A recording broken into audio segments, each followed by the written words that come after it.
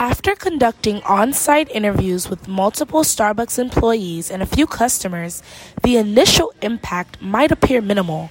However, it's crucial not to underestimate their insights.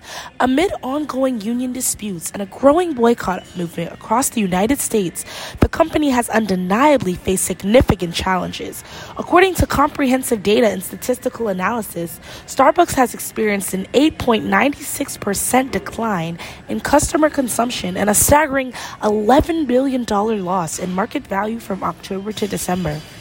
Despite intensified holiday advertising efforts, sales have failed to meet expectations.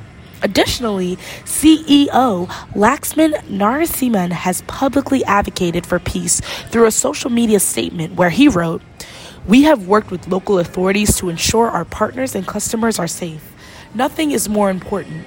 Our stance is clear." Consequently, many individuals have perceived this as a desperate or weak plea to regain support, leading to an even more noticeable decline in foot traffic. But now, I want to turn the attention to you, the viewers.